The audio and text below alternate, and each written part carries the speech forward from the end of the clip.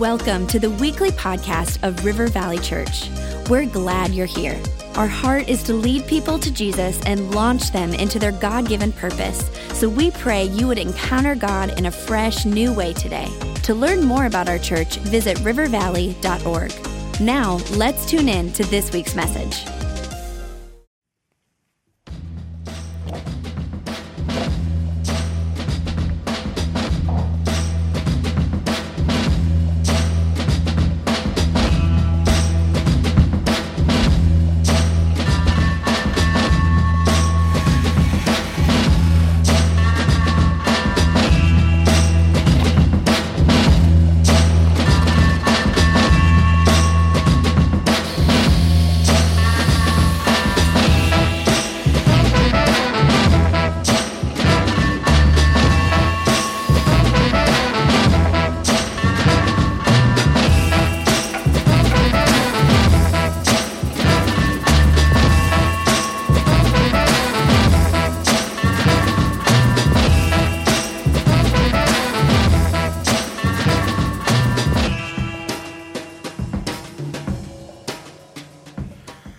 Welcome. We are in the series Reclaim the Table, and we are talking about that we brought it back from 4 years ago. I enjoyed it then. I'm enjoying it even more now.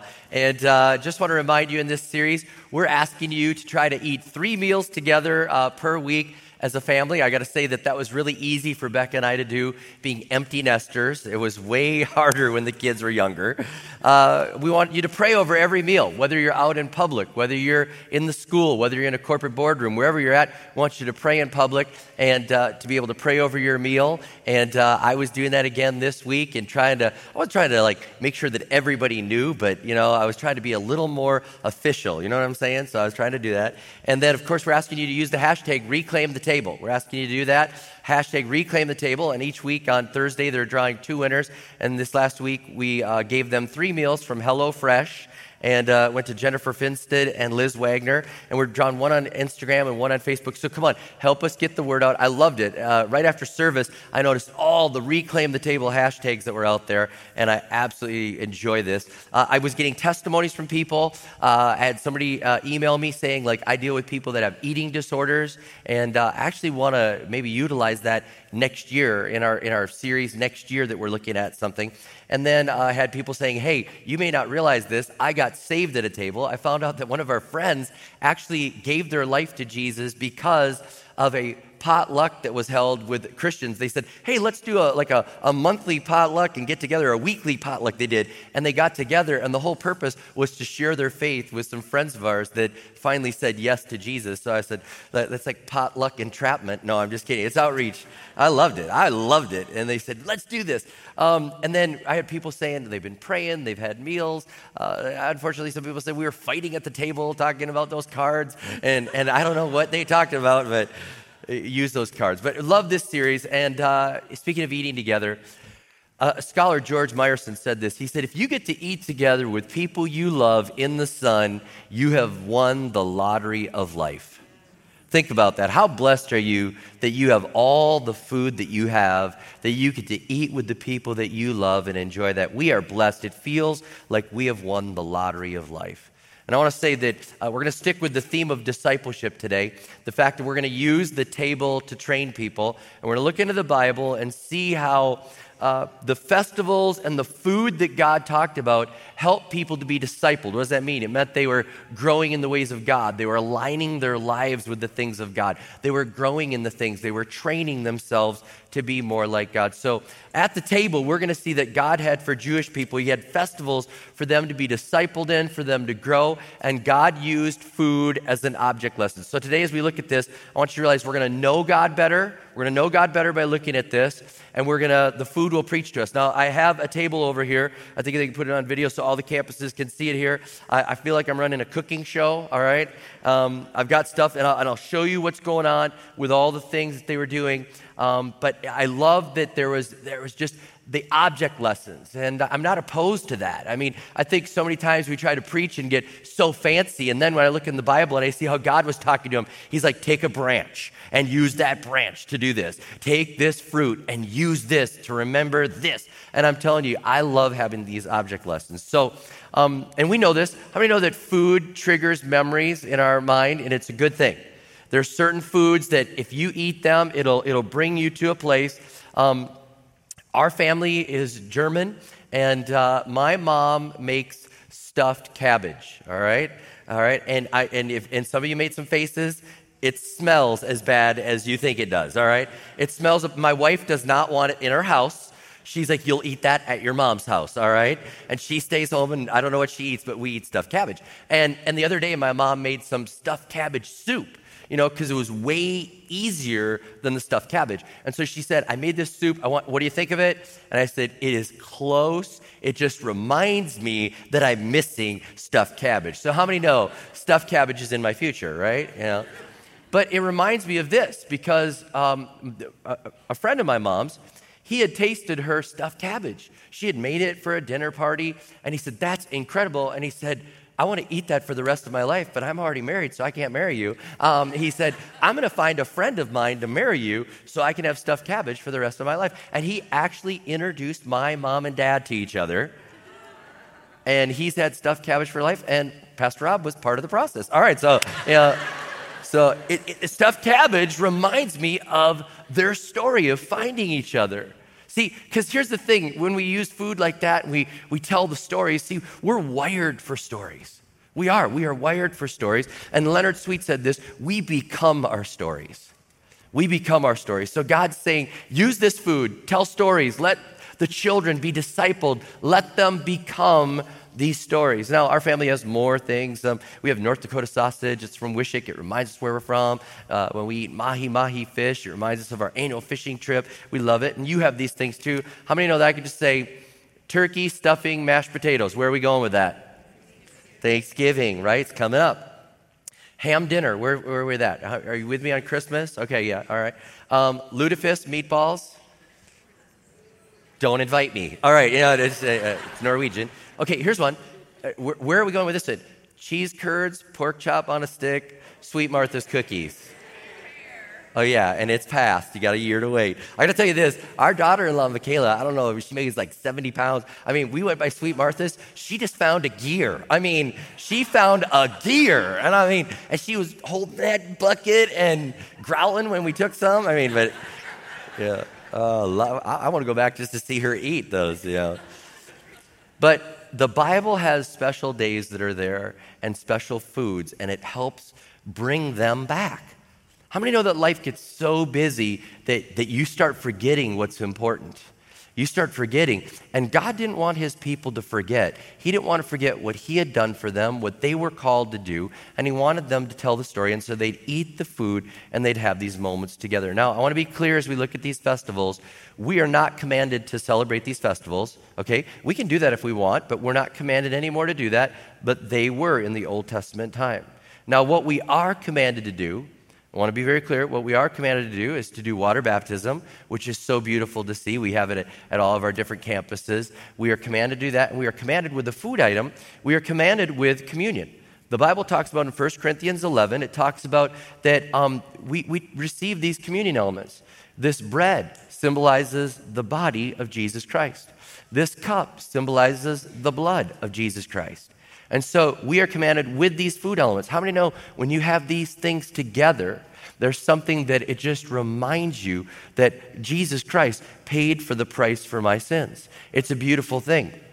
I'm thinking about the communion element for just a moment. In Philadelphia, they banned churches from feeding the homeless for a while. You may not know this, but years ago, they banned them from feeding the homeless, and the church was trying to figure out what could they do to feed the homeless. So they actually got the juice, and they got loaves of bread. They prayed over it, said it was communion, and said to the police, "We dare you to arrest us for serving them communion." I like that. Kind of creative, but... This symbolizes this, and it takes us there. It helps us to remember that his body was broken, his blood was shed. Now, I just want to share this. We do serve grape juice and not wine, And I just want to share why we do that. We have people that are in recovery ministry, and we don't want anyone to stumble. We don't want to put something in their way. We also know that minors do receive communion. And so we've decided as a church that we're going to stand with those people and say, hey, we're going to serve grape juice, and we're going to have this open to the children. We're also going to not ever put a stumbling block before somebody that would have that. Now, other churches can do wine. There's no condemnation there, but I just wanted you to understand why we do that with our church. Now, we do this, and I do want to say that as we do communion, it's a celebration. I think that culturally we've conditioned ourselves to go somber. How many know what I'm talking about? It's like we get to communion, it's usually at the slowest song, and the pastor comes up and he finds his deepest voice, and he's like, on the night he was betrayed, he took bread. You know what I'm saying? All right, so here's what I say. It's victory. It's victory. We're celebrating victory. He paid the price. We got in on grace, and now our sins are forgiven, and we're proclaiming that his promises are true. So at least for the next communion, at all campuses, campus pastors pay attention, at your next communion, I want it to be earlier in the service. I want it to be during the fast songs, and I want it to be victory. I want you to take the communion and say, we're passing these out today, and we celebrate victory. I don't care if you say victory, victory, say forgiven. I'm okay with that. I'm okay. And right now I can just feel there's people like, we're not coming to that week. I know. It's okay. It's okay. We're celebrating victory, and just that once, and if we like it, we'll do it more often, but next communion, let's do that, and let's do it. So we have things that are food items for us to remember, and in the Bible, as we look at these festive meals, I want you to understand they point to Jesus. They do. In the Old Testament, everything was pointing to the Messiah, the promised one, who we know as Jesus. So the Old Testament Jewish people would be looking with one eye, and they'd be looking forward, trying to see the symbolism in the food. Where was it taking them? We as Christians now can look back with the other eye and see that it is Jesus and look back on the food. And when we look both ways, it's a beautiful thing. We understand God better. So as we look at the food, as we look at the festivals, as we look at these things, we're going to understand just where it's pointing. Again, it's all pointing to Jesus. And this is not one of the festivals, but let me just point it out to you. In Exodus 25, verse 30, it says, put the bread of the presence on this table to be before me at all times. God was saying, in the tabernacle, I want a table there, and on that table, I want bread to be there, and this will be the bread of presence. That bread was pointing to Jesus. So then when Jesus declares in John 6:35, he says, then Jesus declared, I am the bread of life. Whoever comes to me will never go hungry, and whoever believes in me will never be thirsty. They were connecting the dots. They were understanding the bread of presence was pointing to Jesus, and Jesus comes and says, the bread is here. It's right here. So that's what's happening. Now, in the book, The 7 Festivals of the Messiah, I used this in my research. I just enjoyed it so much, being able to see all the different things that were there. Edward Chumney, he just gives different things about the festivals, and he says this, all the festivals are historic and prophetic. All the festivals teach about Jesus. All the festivals are agricultural in context, and all the festivals teach about our relationship with God. Now, again, I'm not an expert on this. I did extra study on this. I loved every part of this, and I want to say thank you to Derek Skoglund. He lives in Israel, and he actually helped me out with this. But there are 7 festivals in the Bible for Jewish people, and they were in the fall or in the spring.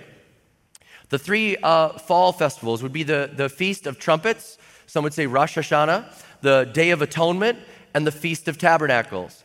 The 4 spring festivals were called Passover, Unleavened Bread, First Fruits, and the Feast of Weeks. So I'll start with the fall, and then we'll just look at one spring festival, but we'll go through these. The first one was the Feast of Trumpets. It was just the other day in September. It's found in Leviticus 23. And there's a lot of symbolism there with the return of Jesus. And it starts the Jewish New Year, all right? And with this festival, they would actually take apples, and they would take these apples in the festival, and they take apples and they dip them in honey. And they would say the apple is tart and the honey is sweet. And in this festival, they would actually say, as they get ready to start the new year, in the 10 days of awe, as they're getting ready to go into the new year, they would ask God, is there anyone that I've been tart with? Is there anyone that I have bitterness towards? Is there anyone that I have unconfessed forgiveness toward? God, I want to find those people. I want to ask for forgiveness. I don't want to live a life that is tart towards them. And then instead they'd say, God, instead, I want to live a life that is sweet towards them. And they would eat that. They would say, I want to be forgiven. How many know that we would live a much better life if every year we would say, God, I don't want to be tart with people. I want to be sweet with people. And we just examined ourselves and said, God, we want to use this food to remind us that we need to ask for forgiveness. We want to do this. Another thing that they would do with the honey, they would have this honey. And as I said in week 1, where they would say, your word is sweeter than honey, they would commit at the beginning of the year saying, God, I desire to read your word. I desire to know your word. Your word is more precious. In Psalm 19, it says, the decrees of the Lord are firm, and all of them are righteous. They are more precious than gold, than much pure gold. They are sweeter than honey from the honeycomb. And they would commit, and I would ask you, how are you doing on your Bible reading that we do at church? Soap, scripture, observation, application, prayer. Maybe at the beginning of the year, you should get some honey. And you should say, God, this is the year I'm going to commit to reading your word. Maybe you should start now and just go from now till the rest of the year and recommit again at the beginning of the year. But they'd say, God, we commit. Let it be like honey and let it be sweet. Another thing that they would do is they would take the pomegranate. And if you have a chance to go to Israel, you'll see them. They have pomegranates everywhere, and they'll make you a pomegranate drink. And, it's like vitamins for a week, and it's right there. It's just a great drink there, but it's sweet and it's tart. It's bitter and it's sweet, okay? And you'll have the back and forth as you're drinking this and as you're having that. And they would take the pomegranate and they would say, God, we were sweet towards you. Remember, the apple and the honey was towards others, but then they were like, God, we were sweet towards you, but we probably weren't good enough. We were also probably bitter towards you. We probably did a lot of things that you didn't enjoy. We did things that we are saddened by. I'm sure it saddened you. And to you, it was bitter. It wasn't pleasant. God, we desire to be more sweet towards you instead of bitter towards you. We desire to be more obedient towards you and do the right things towards you. God, that's what we want to do. And they'd say, we want to be blessed and not cursed. And they didn't mean cursed in the same way we would say, like, that cursed, They would say this, like, cursed meant to be separated from God, to be less like God, to be diminished, to be made smaller. And they're saying, God, we don't want to be made smaller, diminished, further away from you, less like you. We don't want to be cursed like that. We want to be sweet like that. And we want to be sweet towards you and do good things towards you. God, help us to live that type of life. How many know the pomegranate can preach? Okay, so we've got that. So that was the first one. Then they would go into the Day of Atonement. And in Leviticus 23, you would find that. And the food that was there was no food. No food. For 24 hours, no food. They would fast. And on that day, they would realize, we broke your laws. We repent. We eat nothing. We are worthy of nothing. You are worthy of everything. They would then wear all white, and they would say, we trust in you and your goodness. If there's any hope for us to be white, to be pure, to be forgiven for what we've done, it's all on you. And so we don't even eat anything. We don't do anything. And we just acknowledge it all comes from you. On that day as well, and I don't have time to go into it, they would also have a scapegoat. You maybe hear somebody say, well, don't make me the scapegoat. That's from the Bible, okay? They would actually take a goat and they would pray and they'd say, may all the sins of these people, as they'd stand from them, be placed upon this goat, and we're going to drive it out into the wilderness. All of our evil be put on that goat, and may it be run out into the wilderness. Okay, this is all part of this time for them to remember. Then they had the Feast of Tabernacles in Leviticus 23. And they would gather in the harvest, and they'd remember the 40 years of wandering, and they'd build 3-sided tents with an open top, and they'd actually stay in that tent. And they wouldn't have actually food, but they would have different plants that were there. They would have different plants. And they would have, the first plant would be the willow plant. And they would hold the willow plant up in this festival and in this ceremony. And they would say, this plant doesn't give off a good fragrance, and it doesn't have any fruit. but it still has a purpose, but it's really not achieving all that it could because there is no great fragrance and there is no fruit. And the fragrance stood for knowing God, and the fruit stood for doing good things for God. And they said, this fruit, this tree, it's just there. It doesn't know God and it doesn't do anything for God. It's just the willow. Don't be like the willow. And then they would hold the myrtle up. And they would say this myrtle branch represents just that it smells good. And the myrtle does smell good, but it has no fruit. And it would say this represents people that know God, but never do anything for him. They just study, and some of them might even pray and be really pious people. But God doesn't want you just to study him. God wants you to study him and do good things so that people's lives are changed. And they say, don't just be the myrtle. Then they'd find the date palm. And they'd hold the date palm up. And they'd say, this doesn't have a good smell, but it actually produces fruit. They said, this symbolizes people that don't know God, but do good things. And I think our world is full of people that are date palms. They say, well, I do good deeds. I think my good deeds are going to get me in. And they'd say, no, your good deeds aren't going to get you in. It's beautiful that you do good deeds, and people are blessed by your good deeds. And I know people that will tell me, well, I'm better than most of the Christians in your church. And maybe you are. Maybe you are a date palm and you're doing all these wonderful things, but you know what? There is no fragrance to God. You don't know God. God's not glorified in your good deeds. And they'd say it's good to do good deeds, but you've got to know God and have good deeds. And they'd take the fourth plant that was like a citrus plant, and they would hold up this citrus, and they would say, this is a beautiful smelling tree, but it also produces fruit. And they would say, you need to know God. You need to get to know him even better, but you need to produce fruit because you're on mission with God and you need to do this. It was a beautiful thing. And I believe each one of us will stand before the Lord someday, and we're going to have to give account. You know, you hear it told the sheep and the goats, but you also easy to say, well, you didn't know me and you didn't do any good. You knew me, but you didn't do good. You see the point. And I'll tell you what, I want him to say, you knew me and you did good. You produced fruit and fragrance. It was the total package there. Now, there are the 4 spring festivals, and I just want to focus on the Passover and let the food preach to us. It's found in Exodus. It's the Seder meal. Remember we talked about last week that the average meal in America is now 12 minutes. You know, the average dinner, 12 minutes. I hope you're doing longer than that. But the Seder, just so you know, 4 hours. 4 hours. All right? So there's a lot of symbolism in there. And then I'm thinking, the kids are there at the table. No wonder the Lord had object lessons for the kids, right? You know, they're waiting for the next one. All right? So 4-hour meal. And they would have several things, and it was remembering their exodus. It was remembering that they were in Egypt, that they were slaves, and that they were delivered. And you hear Passover. See, the Bible tells us in Exodus that the angel of death, the death angel, was flying over Egypt, and any house that did not have the blood of the lamb applied to the doorpost and to the man, if it didn't have it on there, if it didn't, then the death angel would go in and take the life of the firstborn. But if they had the blood on there, he would pass over that house. Passover. And so they remember the Passover, that God delivered them. Now remember, all these things are pointing. Did somebody just make the connection? Lamb, blood. You're like, wait a minute, communion. Right, you're tracking. You're tracking. It's all pointing to Jesus. So we'll get to the lamb in just a moment, but they'd also have another thing in this meal. They would actually have wine, and they would take the wine, and they would pour it, and they would have 4 cups. And they would have the 4 cups of the wine, and they would celebrate in this moment, pass it around to everyone. And they would say, you know, we've been set apart for God. We have been sanctified. We've been set apart for God. First cup.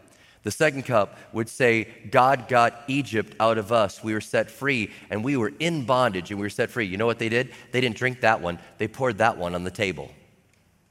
They said, God set us free. We pour that. Thank God he got us out of bondage. Then they'd pour the third one, and they'd drink that one. They'd say, we are redeemed. We've been forgiven. We are on mission for God. Then they'd do the fourth one, and they'd say, we're going to praise God. We're going to celebrate his goodness. We're going to enjoy this from now until we get into heaven. It's a beautiful thing that they would do. A friend of mine wrote a book called 4 Cups. His name is Chris Hodges. He uses it at his church, that basically this procedure, or these 4 cups, we do as well. I'll show you this, okay? So out of Egypt, We say, you know what? God wants to get you saved. He wants you to know Jesus as Lord and Savior out of Egypt. What's the ministry we do at River Valley to help people to get out of Egypt, out of this lostness? We use Alpha as a ministry, as a tool to help people get out of Egypt, to get out of sin. Then you say, we want to get Egypt out of you. How many know if you've been in Egypt a long time, there's a lot of junk in there? So what do we do at our church? And what does he do at his church? Freedom ministry. Freedom ministry. We want to get Egypt out of you. See, there's a purpose here that's tied to we want to get the Egypt out of you. There's junk that's holding you back. You weren't meant to be like that. Okay? That's the one we were going to pour on the table. We're going to leave that stuff behind. But some of you need to go to freedom ministry and do that. You know what else? Life groups are a part of that. You don't even realize that. Life groups are a part of cup number 2. You know why? You were made to do things in life one to another. Confess your faults one to another and pray for one another that you may be healed.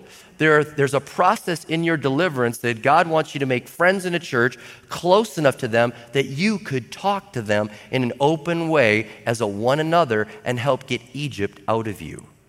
Okay? The third one would be you're living on purpose. That's where life teams come in. You were created for a purpose. You weren't meant to just sit there and just say, praise God for first cup. You were meant to go to third cup and say, I have a purpose. I'm not just meant to be set free. I'm meant to be living on purpose for him. And then the fourth one is praise and worship. We're here to worship God. And so we get together on a weekly basis to worship our God together. And not only that, we're on mission to go get more people to worship God so they can start with the first cup. It's kind of interesting when you understand the philosophy of the church. You're like, it's not like we're just trying to take up Tuesday night with a life group. You know what I'm saying? There's actually some purpose to this. Additionally, in the Passover moment, they would take salt water and parsley. And they would take this, and this is part of the Passover meal, and they would dip it in there 2 times. And they would say, this symbolizes, this is interesting, they would say that we were born again. That God brought us through the Red Sea, and God brought us across the Jordan. Isn't that interesting? You say, well, that's not salt water, though. But here's why it was salty. Because they'd say, he got us out of slavery, and that there was tears in slavery. And then they'd also remember the people that died in the Red Sea that were following them, the people from Egypt that died there because men lost their lives. And that made them sad, but they'd remember that God delivered them. The food was preaching to them. And so all these things are going on. And then they would take the bread. They would take the bread, and they would take 3 pieces of the bread. They would put it in the cloth, and they would take the middle piece, and they'd put it in there, and they'd break the middle piece. And then the father goes and hides it around the home.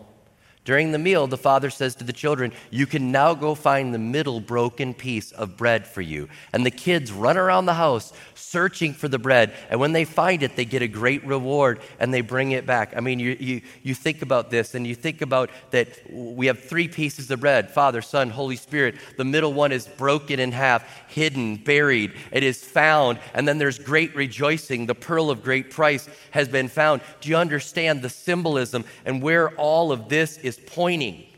The food is preaching. Then they would take Brussels sprouts and say the devil made those. No, they didn't. I just made that. I'll see if you're paying attention. I don't like Brussels sprouts. I don't care what you put on them. All right. So you're like, he did? No. He took horseradish. This is true. All right. They took horseradish. Not like you're like, oh, horseradish, I love horseradish. Nasty, bitter horseradish. And they put enough into each child's mouth so that it made their eyes water and cry. And they'd say, you know what that is? That's like being in sin. That's like being in bondage. That's what sin is like. It may look good in the cup.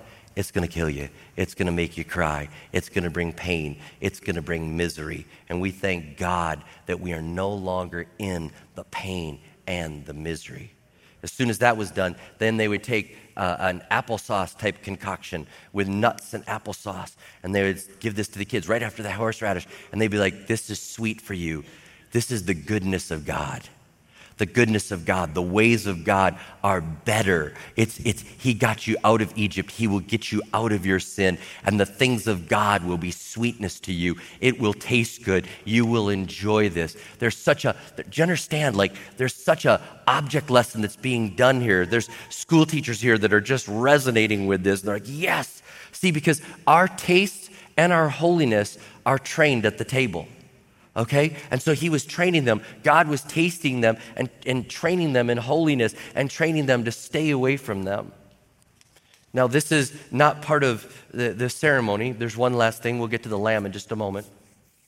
But I would challenge you at your dinner table. You say, well, what are we going to do with all this? Why not think of different ways that you could illustrate things with food?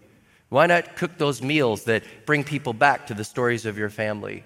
Why not be able to do things like, even at the dinner table, ask your kids or your grandchildren, go look for anything in the house and bring it here and we'll tell you what the story is. And they go and grab that item and they bring it to you. And they say, why is that there? Oh, that's there because that was your great-grandfather's from the farm and we were on a farm. Hey, this there. I just thought the other day, just recently, I said, I think I want to get a bowling pin and put it in my office. And they were like, why do you want a bowling pin? And I was like, because my grandfather, when he moved from North Dakota, his first job in Minneapolis, he was a bowling pin setter. And I never want to forget how far our family has come. He literally set up bowling pins. And I think about where we are now and enjoying the things of life. And I don't want to forget that story.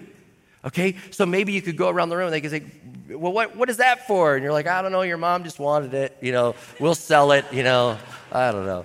My thing is, if it doesn't have a story, why keep it? Right? Do you realize that after a tragedy, you know what happens? People look like after a hurricane or a tornado, you know what they look for? They don't say, I wonder where the end lamp is. They say, where's the thing that means something to me? Did the vase make it that Grandpa gave us? Did our pictures make it? The things that have meaning. So maybe you could have a game with that and you could tell the story. Or maybe when you eat the food, like stuffed cabbage, you tell the story again so your children know it and your grandchildren know it. And the story goes on and on and on. The last thing with the Passover, there was a lamb that they would eat. And as I close, it was one lamb per household. Exodus talks about it in Exodus 12. They were commanded to take one lamb per household and to eat it and to put the blood on their doorposts. But the Bible moves it forward, and Caiaphas in John 11 says this. It wasn't just a lamb for a family. It moved forward to a lamb for a nation. It says, you do not realize that it is better for you that one man die for the people than the whole nation perish. He didn't say this on his own, but as high priest that year, he prophesied that Jesus would die for the Jewish nation because Jesus is the lamb that died for us.